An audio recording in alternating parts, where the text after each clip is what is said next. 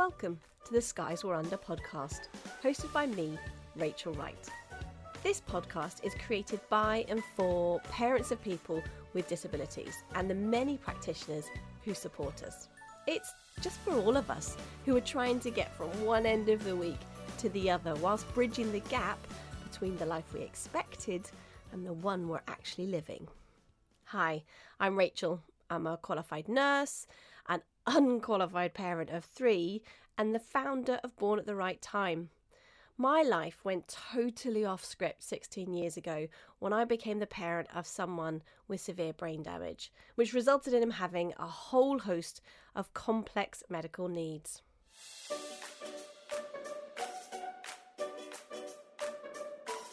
Each week on the podcast, I'll be joined by my regular guests and fellow parents, Lucy Parr and Sarah Clayton. Lucy is midway through a PhD in educational psychology. She has 4 children, including a son with a chromosomal disorder resulting in autism, epilepsy, and just a whole host of other medical complications.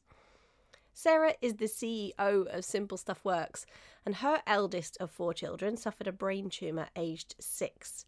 And as a consequence of treatment and complications, she's now a beautiful young woman living with learning disabilities and some complex medical needs. You see, parents like us often feel as though we're living under a different sky to everyone else. So on this podcast, we're going to talk about the weather, complain about the rain, laugh at the view, and maybe together we'll learn to embrace the skies we're under.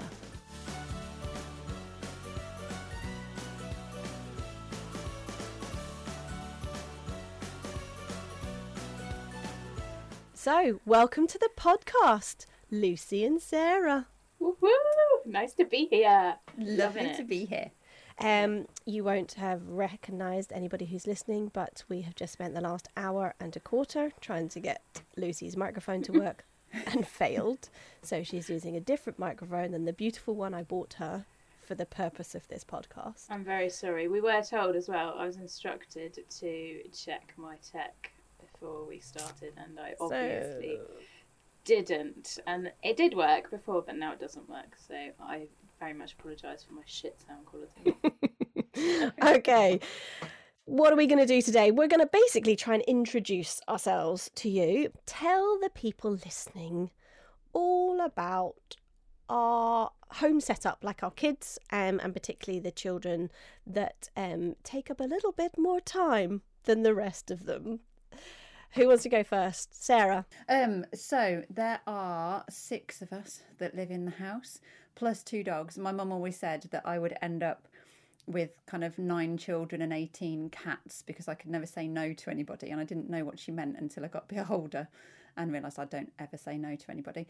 But so there's 6 of us in the house, me, the other half, and the 4 things.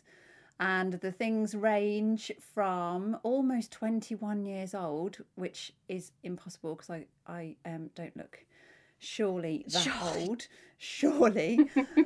Surely you're not old enough. Thing 1's 21. Thing 1 is almost 21, yeah. And thing 4 is 9. So we're like we've got that range of kids that can never go on holiday and have a single day where everybody's happy because somebody in that wide range, somebody is always trailing along at the back. Furious. That they don't want to be doing whatever it is. But yeah, so there's that's us.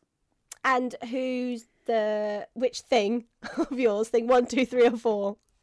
Which is the most complicated? Yeah. It depends on the day, but usually thing 1 is the most complicated of all of the things. So B was 6 when she was diagnosed with a brain tumour, which was like we'd been 5 months worth of going backwards and forwards to kind of with concerns about her, and school would raise concerns and things, and so we started off on our journey with a misdiagnosis, which set us off on a pretty crappy footing, really, with kind of with the people that kind of were originally around us. But that was, there you go.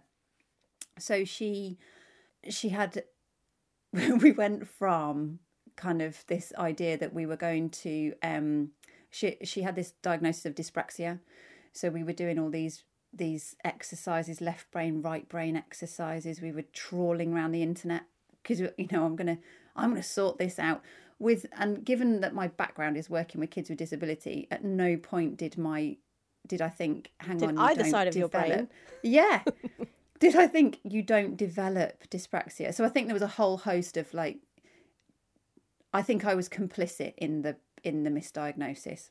100%. I went along with stuff, even though I was like, oh, really? So yeah, so we ended up with an emergency admission to our local fabulous like regional hospital, and then she had over a year of treatment, which was pretty grueling, and a couple of years later she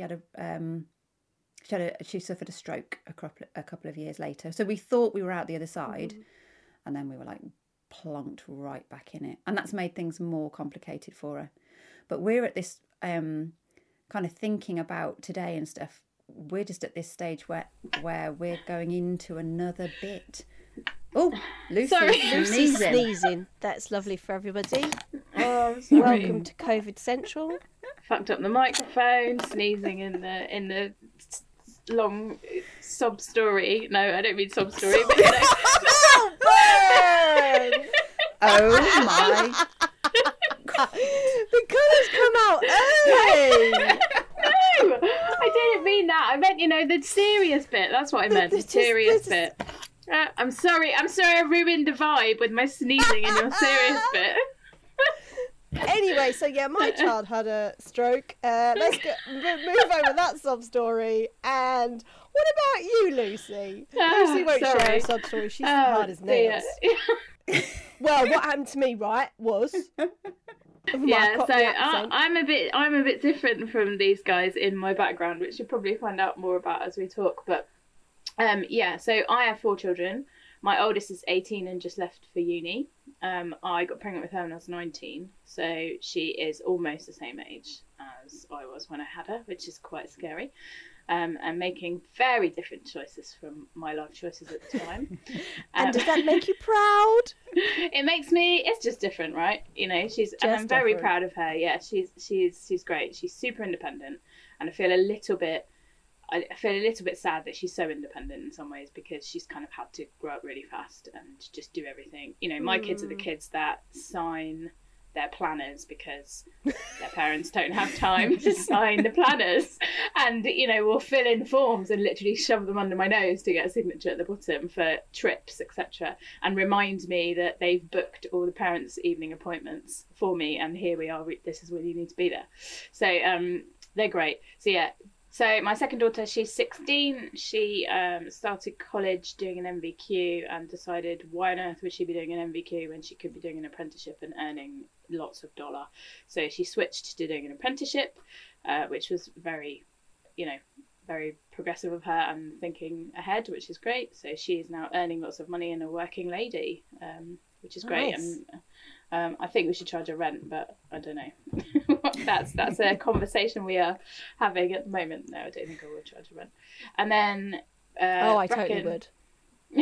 I do think if she's earning, I just think, well, totally. Even if it's like a nominal amount. Yeah, it's about. But I'm. And then I could give it back to her. I could just keep it aside and just give it back to her later. Kind of a savings scheme. Life ain't free, love.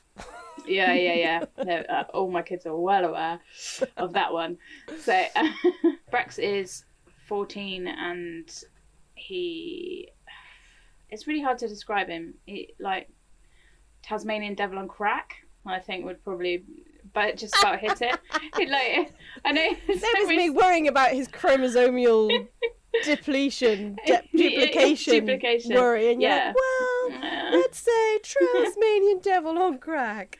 Well, yeah, it's really hard. Like, I literally can't describe him without sounding like I'm being completely hyperbolic the whole time. So he doesn't sit still, and when I mean he doesn't sit still, he doesn't sit still. He also has epilepsy, which means he has seizures every day, which we've kind of gone around this roundabout of medication trying to control, but nothing ever gets on top of it. So we've got this like lethal mix of a child who does not ever sit still and is constantly climbing on everything, etc., and also has seizures, which makes for quite a dangerous, challenging sort of situation. He's nonverbal. He is very good at communicating in his own way. He will drag you to things and like open the fridge and tap on things, and you know, you kind of have to get Brecon literate, I suppose.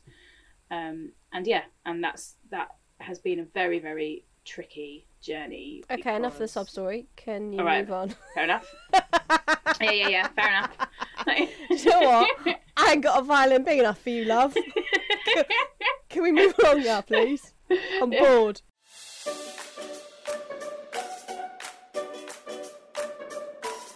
That's a bit of a long summary. And then my lit list is 12 and very sassy and very chatty and knows her own mind. Sounds like someone I know. Everyone says that. And at her age, I was she's driving me mad. Yeah. Really? Yeah. She just thinks that, you know, she has an opinion on everything. Oh, and does she? It's always right. Oh, does she? Yes. I know. But yeah, so that's us. Okay, so I've only got 3 kids. I mean, we could pretend that Lucy's one of mine, couldn't we? Like Lucy has moved into our house in lockdown to help with the chaos. I don't different know Lucy to me, by the way, for listeners, because that's Lucy. confusing. Not me. We've not started some triplet affair. No.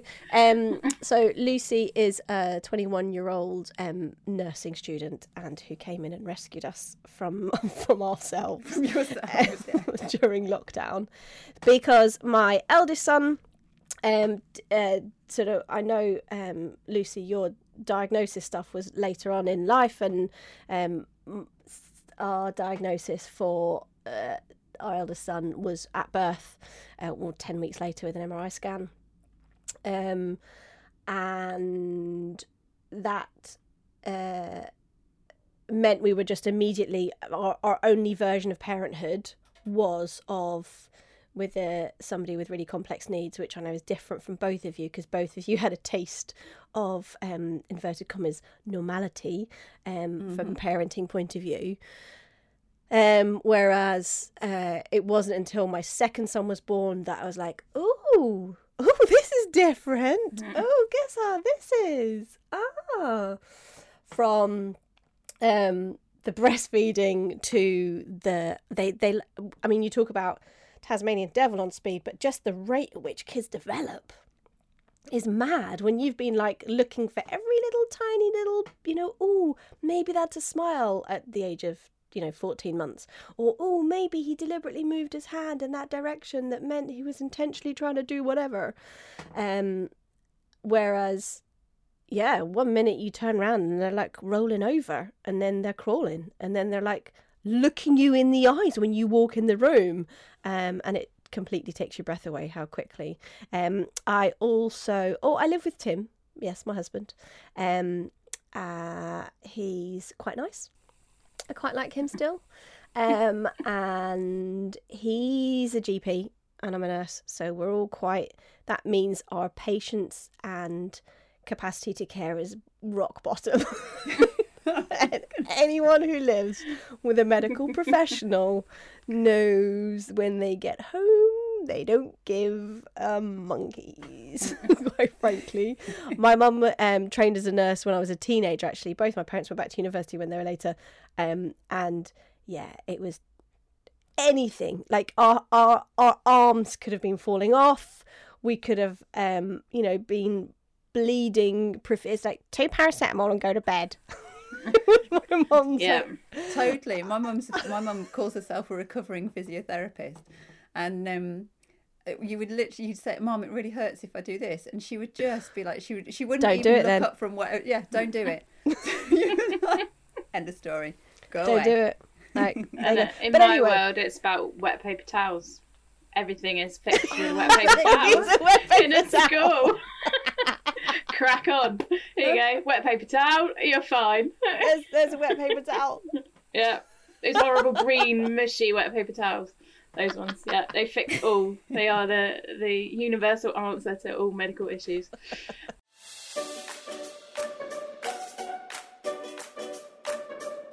Well, we've talked about our kids far too much. I want to know, what are your stories as far as being a grown-up in all of this? Do you feel able to tell us? I certainly feel like my life was going in one direction, and I had been deciding for it to go in one direction. And then when my first son was born, I have 3 kids now, but when my first son was born, it kind of was like the short, the mid and the long-term plans, well, they just look ridiculous. They were like, oh, when you hear somebody before they have a baby and they're like, oh, well, I'm just going to do this and I'm going to do that and I just can't wait and da-da-da. And I'm like, like, you have no idea. It's when people say that they've put like a water spritzer in their birthing bag. Yeah. And you're like, yeah, good. That kind of like, oh, bless your heart. And that's kind of how I feel about myself when I was going through life, thinking, ooh, this is what's going to happen. I'm going to do that. Then we'll try this. And, oh, maybe we'll live here, or maybe we'll live there, or maybe we'll da-da-da. I have got a bit of a probably Messiah complex where, I have got faith. Well, sort of. But I have this, I kind of really thought I was a bit of a Florence Nightingale type person, I'm going to go and save the world. Oh, Rach, did you have a white saviour complex? Oh, were absolutely. You going yeah. All over to, those poor African countries that needed you I did it. to build a hospital. Yeah. But I always did it under people who lived there. So I didn't go with but I did go and work. Yeah. I did that, and I was going to save the world one person at a time. Although I did like to think I was a little bit Lara Croft as well, utility belt. Anyone who knows Rachel knows that she is the least Lara Croft person there ever was. I am well hard. You. Oh. She cries a lot. Yeah, Lara Croft might cry, but then she gets stuff done. Yeah, that you do get shit done. That is fair. I would absolutely give it to you. You get shit done. You're very, very industrious and my tits and my arse are just like Lara Croft's. Because this is a podcast and you can't tell. And a funny story. One of the first time I actually met Rachel in person, we ended up sharing a bed. We did. So I can confirm the tits and the arse situation. We were at a blogger awards thing, and I had been nominated. Neither of us won, by the way. Yeah, that none of us won. I had been nominated as a finalist in the humour category. Are you saying I'm not funny? Such as my epic comedian skills, but no. It's also Rachel was funny, but Rachel didn't get nominated that year, and you were really pissed off about it. Do you remember? I don't remember that. No, I don't. I don't remember that. And so Rachel decided to come with me to be my cheerleader, which I really appreciated because I didn't know anyone there. And so we ended up sharing this hotel room and sharing a bed, and it was literally the first time I met her. And I recorded. She said I don't snore, and then I promptly recorded her snoring during the night and sent it to Tim. So I have got this. Tim doesn't sleep as well when I'm not snoring next to him. Apparently, I don't think that's true. Oh, that's not true. Can I do my award story? Go on. What's your award story? When I won Tesco's Positive Mum of the Year in 2009. Yeah, something to be proud of. Positive Mum of the Year. I did. Did Lucy get Tesco's Negative Mum of the Year? I don't think they give awards out. We were like the Seven Dwarfs. So there was like a positive one or a I can't remember the others, to be honest. Sleepy, snoring, exhausted. But yeah, I did. And was this a national award or a local award? No, it's national. Are you there serious? Are photographs. I am serious. I was in the Tesco magazine. Now. There are photographs, because what happened was they came and they did my hair. I was nominated by my bestest friend in the world, Emma. And so she lay on the bed while the hairdresser came and did my hair, not saying a word. There was no mirror or anything. So it was just in the room with this hairdresser. She did my hair. I hope you will never find a photograph, because I looked like Margaret Thatcher. And Emma didn't say anything. And then nothing. She's now no longer your bestest friend in the world. 66 Tesco Magazine Mum of the Year Awards. 2009 photos and premium. I need to find these. I can't see it. They're You won't recognise me because I look suspiciously like Margaret Thatcher.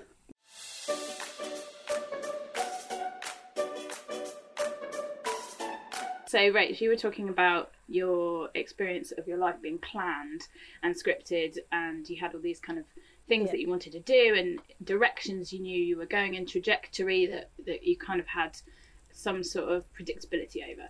And when we were thinking about how has your life changed since you became the parent of a disabled child, I'm not sure it's the same for me, because my experience before having children was completely unplanned. My entire life was completely unplanned, and it was kind of an exercise in reactive survival. And then I had kids and I got married, and I was in the church, and I think that kind of gave some sort of trajectory, because you know, when you're in the church and the church culture, there's expectations, there's kind of a general way people do things. You fall in love, you get married, you have kids. That's strongly encouraged within a Christian church culture.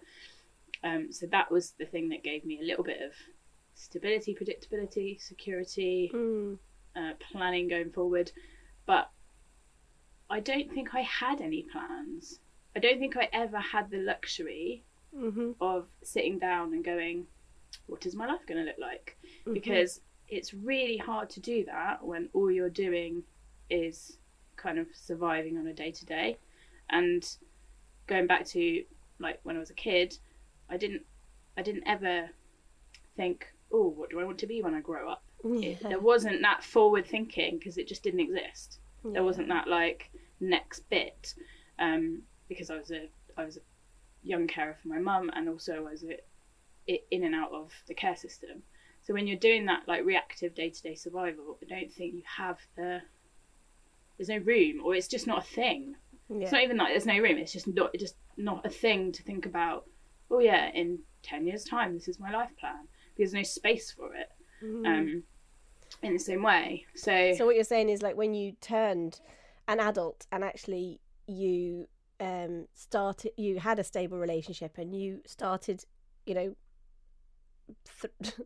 sprouting out sprogs and having babies, and they created a normality that you hadn't experienced in your own childhood. Exactly. Totally. And does that mean that you then imagined their future, or were you just still in a now headspace? Yeah, totally. And I think I still struggle with like forward planning, because it's just not hardwired into me in the same way that in other children, in other young people, in other adults, it's a thing that you regularly do because there's space and there's time, and you have a perceived, as an adult or as a child in a typical sense, or a normal, not that there's ever normal, but a typical set of circumstances.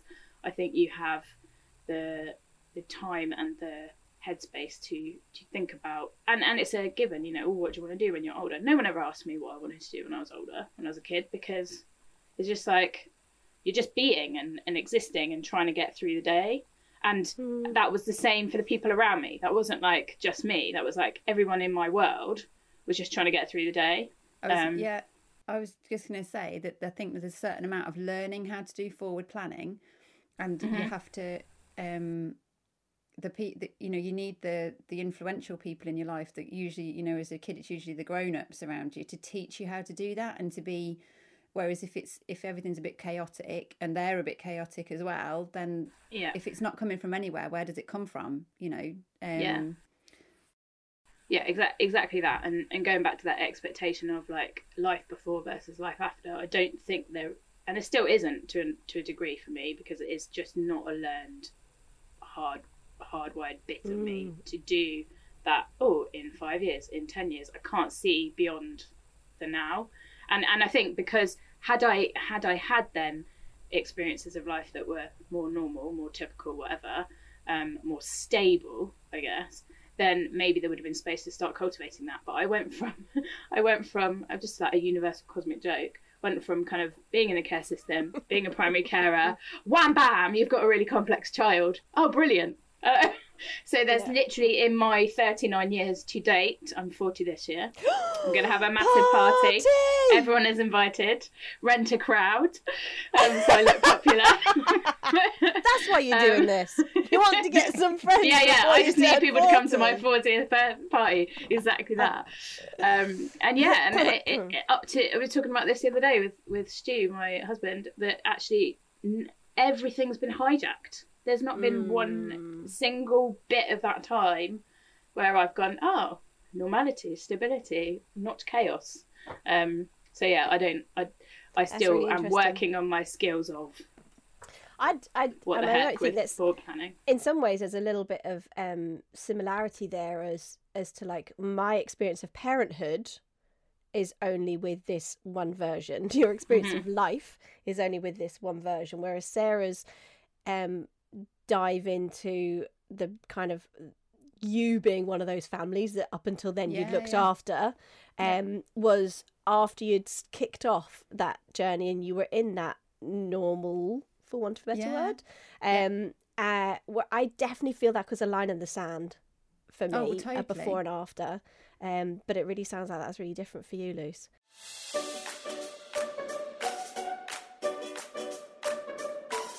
Born at the Right Time is an organisation focused on bridging the gap between families of people with complex needs and the practitioners who support them through CPD certified training, family workshops, advocacy and campaigning. The Born at the Right Time team are passionate about seeing a cultural change in policies, improvements in service delivery, and a better lived experience of people caring for those with complex disabilities. So go to bornattherighttime.com for more information on courses, parent workshops, or buying one of my books, The Skies Are Under and Shattered. Visit www.bornattherighttime.com to help bridge the gap between those delivering your service and the families you support.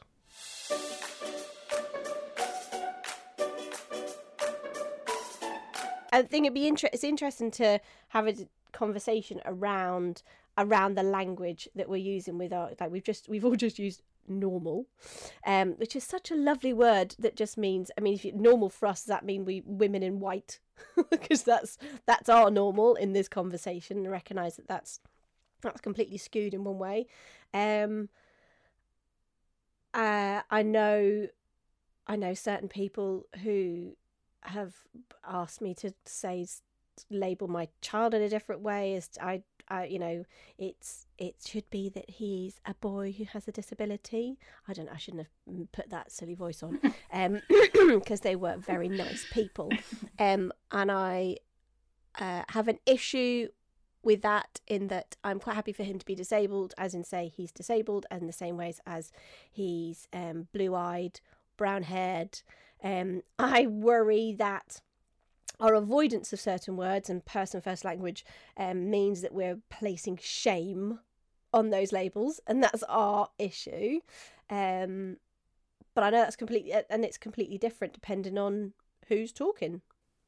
I was thinking about this the other day, and because B is getting that bit older, I'm having to do less and less of those descriptions. I don't know whether it's a children focused thing, like kind of because of the kind of being in the education system, being in, it's all that resource type stuff around, having to define XYZ in order to get access to ABC. Whereas I was thinking the other day, I don't think have like the description, you know, kind of the idea of explaining B to anybody. I haven't done that anywhere near as much as she's got older, which is a blessed relief, you know. to just let's just navigate this little tightrope of what can I say that gets me the help I need. Do you know what though? She didn't get an official learning disability diagnosis.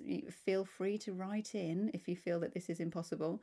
But she didn't get an official learning disability diagnosis until last year, and that was that was really problematic in terms of trying to get access to particular services and support.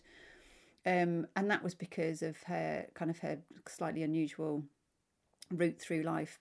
You know, sometimes she's described as having a brain injury, and sometimes it's complexity following XYZ, and you know, and that I think slightly on a slightly different tangent from as a parent, that's felt quite isolating because there isn't like a group that I can kind of tag myself onto. So I'm not a parent of some, you know, like I'm just choosing it, you know, like kind of say if my child had a diagnosis such as Down syndrome, like, you know, see straight away I'm panicking that is it a diagnosis of Down syndrome? Is it my child's described as having Down syndrome? Yeah, you know, and whereas I think I'm like at a party of one when it comes to like my support group.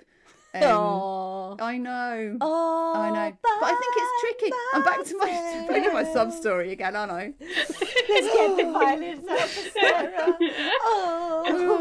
I might get my positive month of the year award out. Dust it off. To remind myself that I'm not lonely and alone. But yeah, so kind of by definition, her definition by association kind of defines me and the things that I can then kind of feel that I can be a part of. It's odd, isn't it? So thankfully, we're kind of, I feel like we've got come out the other side of it.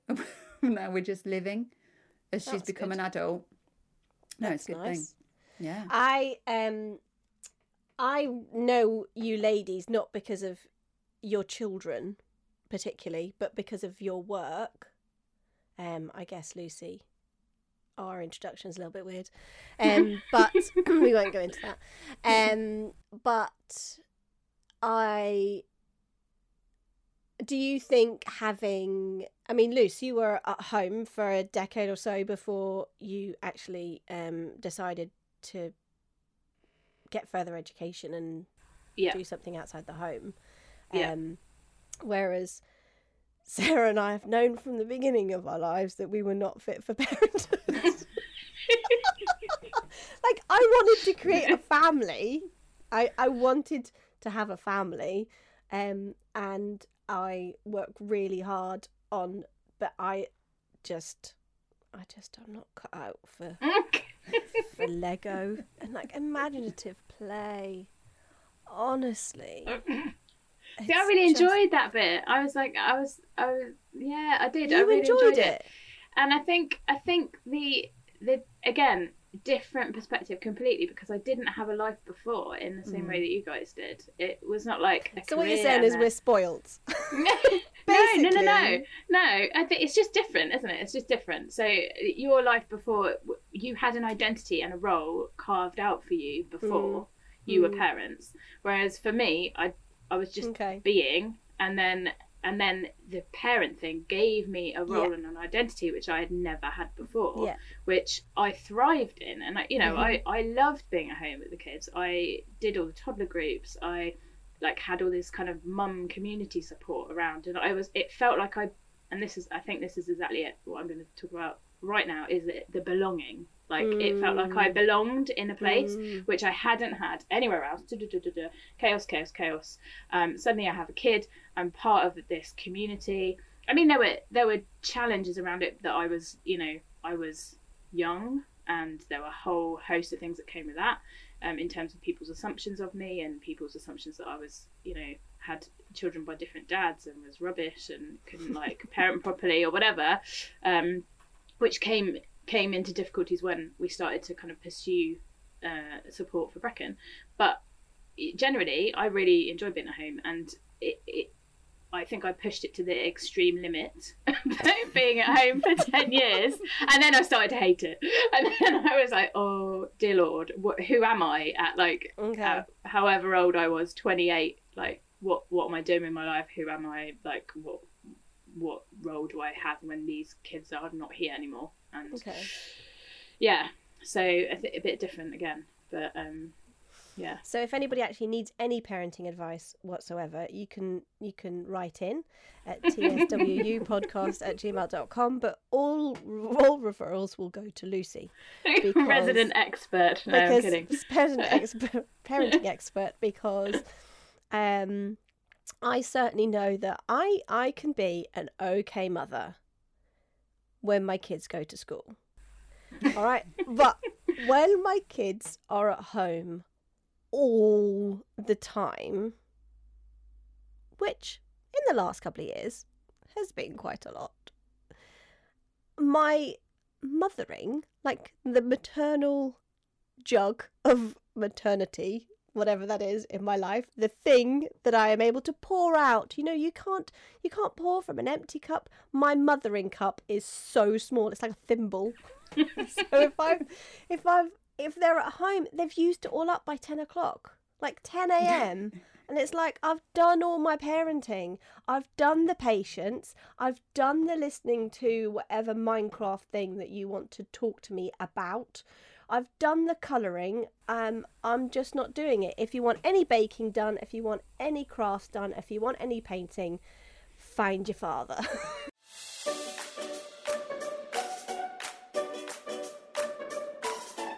I wonder whether that is about your expectations of what parenthood looks like, rather than your ability to be, because again, I had no expectations. I was making it up as I went along, because I did not have this, like, hey, my kids aren't in care. Boom. Yeah, exactly. I'm winning. Woo-hoo, I'm winning. Exactly. They're at home with me. They are safe there. I'm doing a 1,000% better job than was done with me. So I am winning. Yeah, exactly that. So I wonder, I didn't have the same expectations on myself. I was like, I'm just being with them. And that's completely. Fine. Whereas I had not just the patriarchy, but the church kind of idea of a good woman stays at home and looks after her loved ones. No, that shit. Seriously. I hate that. Like, if you want to do that, fine. And I did it out of choice, in terms of, like, that was my bag. Exactly. It was great, and I really enjoyed it, and yeah, exactly. But I have absolutely no time for people who think that is, there's predetermined ways of doing things if you happen to possess a vagina or a penis. Like, no.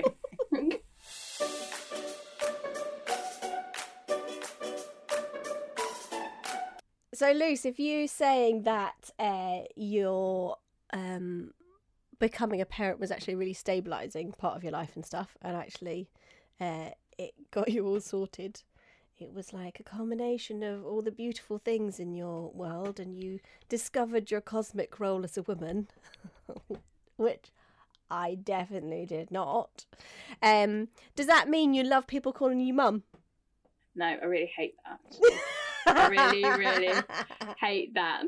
And I've spent a lot of time in hospital over the last year with Brex, because of various things. And every single time someone comes in the room and says, "Oh, are you mum?" And I'm like, I so want to say, "Did you fall out of my vagina? Therefore, no, I'm not mum." Like, clearly, you did not come out of me. I am not your mum. And there's something about it in a professional context that really irritates me, because in a medical setting or in education or wherever, because it feels like everybody else gets referred to by their name, doctor whoever, this person, this is Mrs. whoever, the head teacher, etc., and you then get mum. And like, some people love it. Some people love it. And if that's your bag, great. If you genuinely feel empowered being in a room and being called mum, then great. I think for me, the issue came because I when we started pushing for a diagnosis for Brecken, and I was raising challenges and going to health visitor, he was child number 3. I looked really young. I had 2 girls, and then he was my first boy. You're not just boasting, you actually were quite young. I was quite young, yeah. I looked really young. It's rather than Sarah going, actually look really young. Actually, I looked really young, and I was really young. So double that. I looked about 12, and I had 3 children in tow. So people looked at me in the context of, I would go to the health visitor and say, I'm really concerned because XYZ. He was so different to my other children. He was floppy, blah blah blah. He didn't hit milestones. And every time I went in, they'd look at me and go, "Okay, mum," and then proceed to spout some patronising bullshit about how I didn't know what I was doing and how he was my first boy, and therefore, you know, I'm really young, so don't worry, he'll catch up, etc., etc. And so my role as mum, because of all the baggage that came with being younger and not, you know, and obviously sleeping with all and sundry and having children by various different dads, which was already us as well. Like, not that I have no issue with that. If you sleep with lots of people and have lots of kids by different dads, fair play to you, but like, there should be no judgment attached, and yes, yeah, there is. So all of that stuff, I think for me, then when people call me mum, it's just this massive flashpoint trigger, and I'm like, no, I'm not your mum. That's not my name. Yeah, that's not my name. That's not my name. It's just disempowering. It feels patronising. It feels like, oh, they're there, just mum. You know, and you know, they write in reports, mum says, mum suggests, as though it's not. Do they write doctor suggests, head teacher suggests? You know, it's not. It's as fact when it comes from another professional, but when it's mum suggests, mum states, mum believes. Yeah, so no, you can f*** off calling me mum if you're a professional. Okay, that's where I stand on that. So. The story. So as you can tell, I might be on the same team on that one, in that I have at Don't Call Me Mum on Twitter, and have done lots of work. But from the point of my business and my work is all around trying to bridge that gap, trying to bring together parents like us and the practitioners, that everybody in this conversation is a parent, and then we also find ourselves in our professional roles talking to parents like us. And I think we all know that we get looked at differently, spoken to differently, engaged with differently, whether it's me as a nurse walking into the health setting, whether it's Lucy as a you know, having a master's in education, being a partway through a PhD in ed psych, whether it's Sarah standing up at a conference as an expert in postural care. We will the way people talk to us in those settings, when they know our background versus when we're, as you said, Lucy, just mum, is very, very different. And it's that, you know, that it can be really dehumanizing. And I just think there are lots of things we can't do anything about. And this is one thing we can do something about when it comes to, and it's from both sides, you know. If I want to be given the respect and to be communicated well with, and to be talked to with a name, and, you know, simple things like that, then I kind of need to offer the same to the people that I'm talking to as well. I need to offer the same to the practitioners.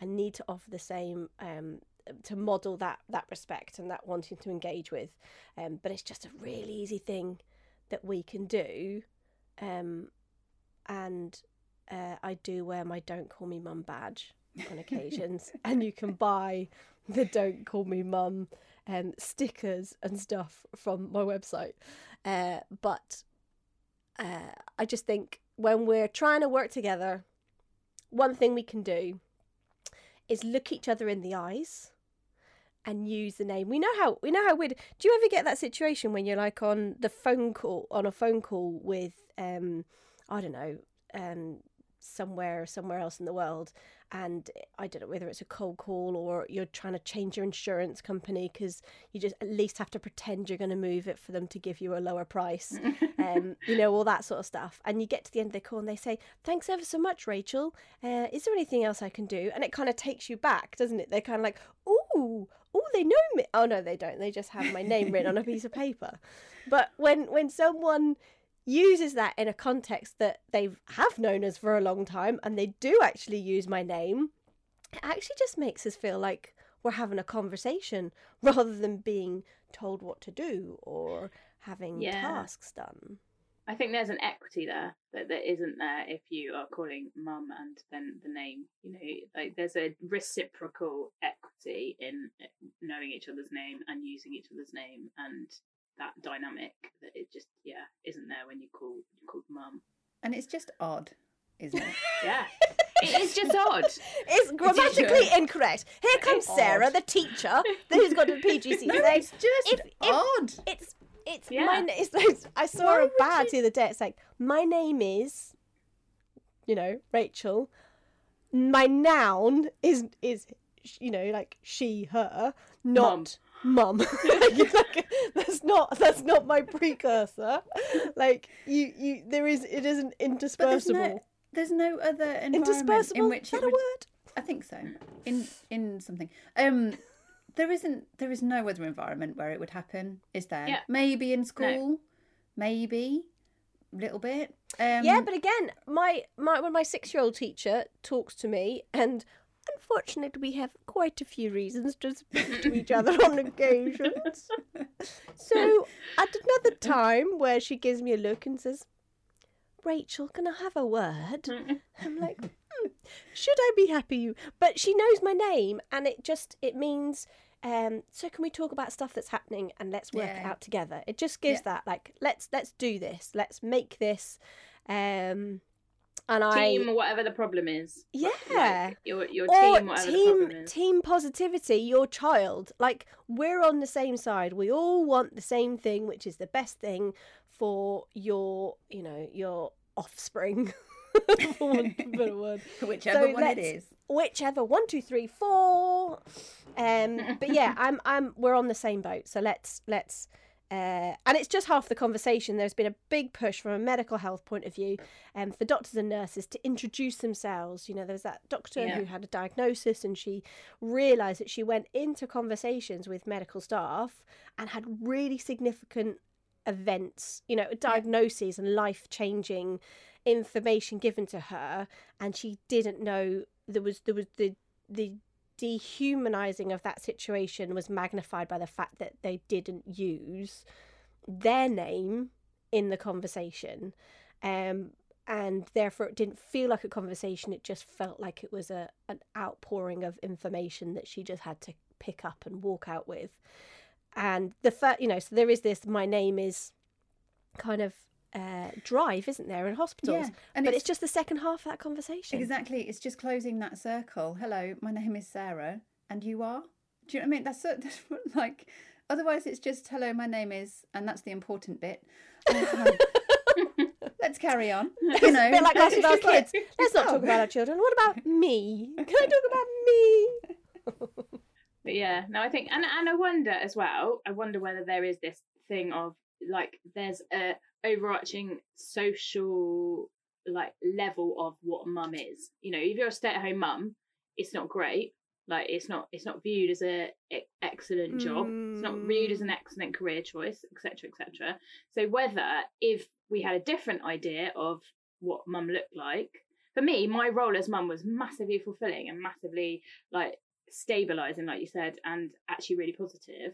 But the rest of the world viewed me as just a stay-at-home mum. Just mum. Yeah, just a mum. And so if that shifted, would our idea around, like, being called mum be different? You know, like, I don't know. Because I don't think it is. Because I think it's like, you can call me my children's names mum. Like, you can call me S's mum. You can call me Jay. Like, that's fine, because I am, and that's a role, and I'm proud of that role. And I, you know, they might not be so proud of my role, but I'm, you know, so it's not about that. It's kind of just like, it's not used correctly.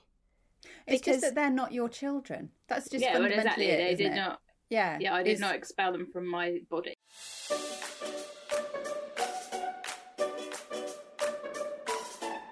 So the research suggests that there's a 50-50 split between whether you like being called mum or not. But whether you like being called mum or you prefer your first name, we really hope you've enjoyed this first episode of the Skies Are Under podcast.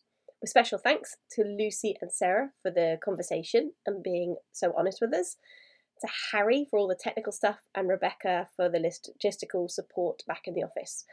We'd love to hear from you. So if you'd like to be part of the conversation, you can email us on the podcast at tswupodcast@gmail.com. Email the podcast at tswupodcast@gmail.com. You can ask us questions. We'd love to hear from you. It would be brilliant if you could share this podcast with your friends, family, practitioners, those who you work with, and then do that whole fancy thing where you review and like and subscribe. That'd be brilliant. But for now, whatever skies you're under, I hope it's a good one. Goodbye. Bye.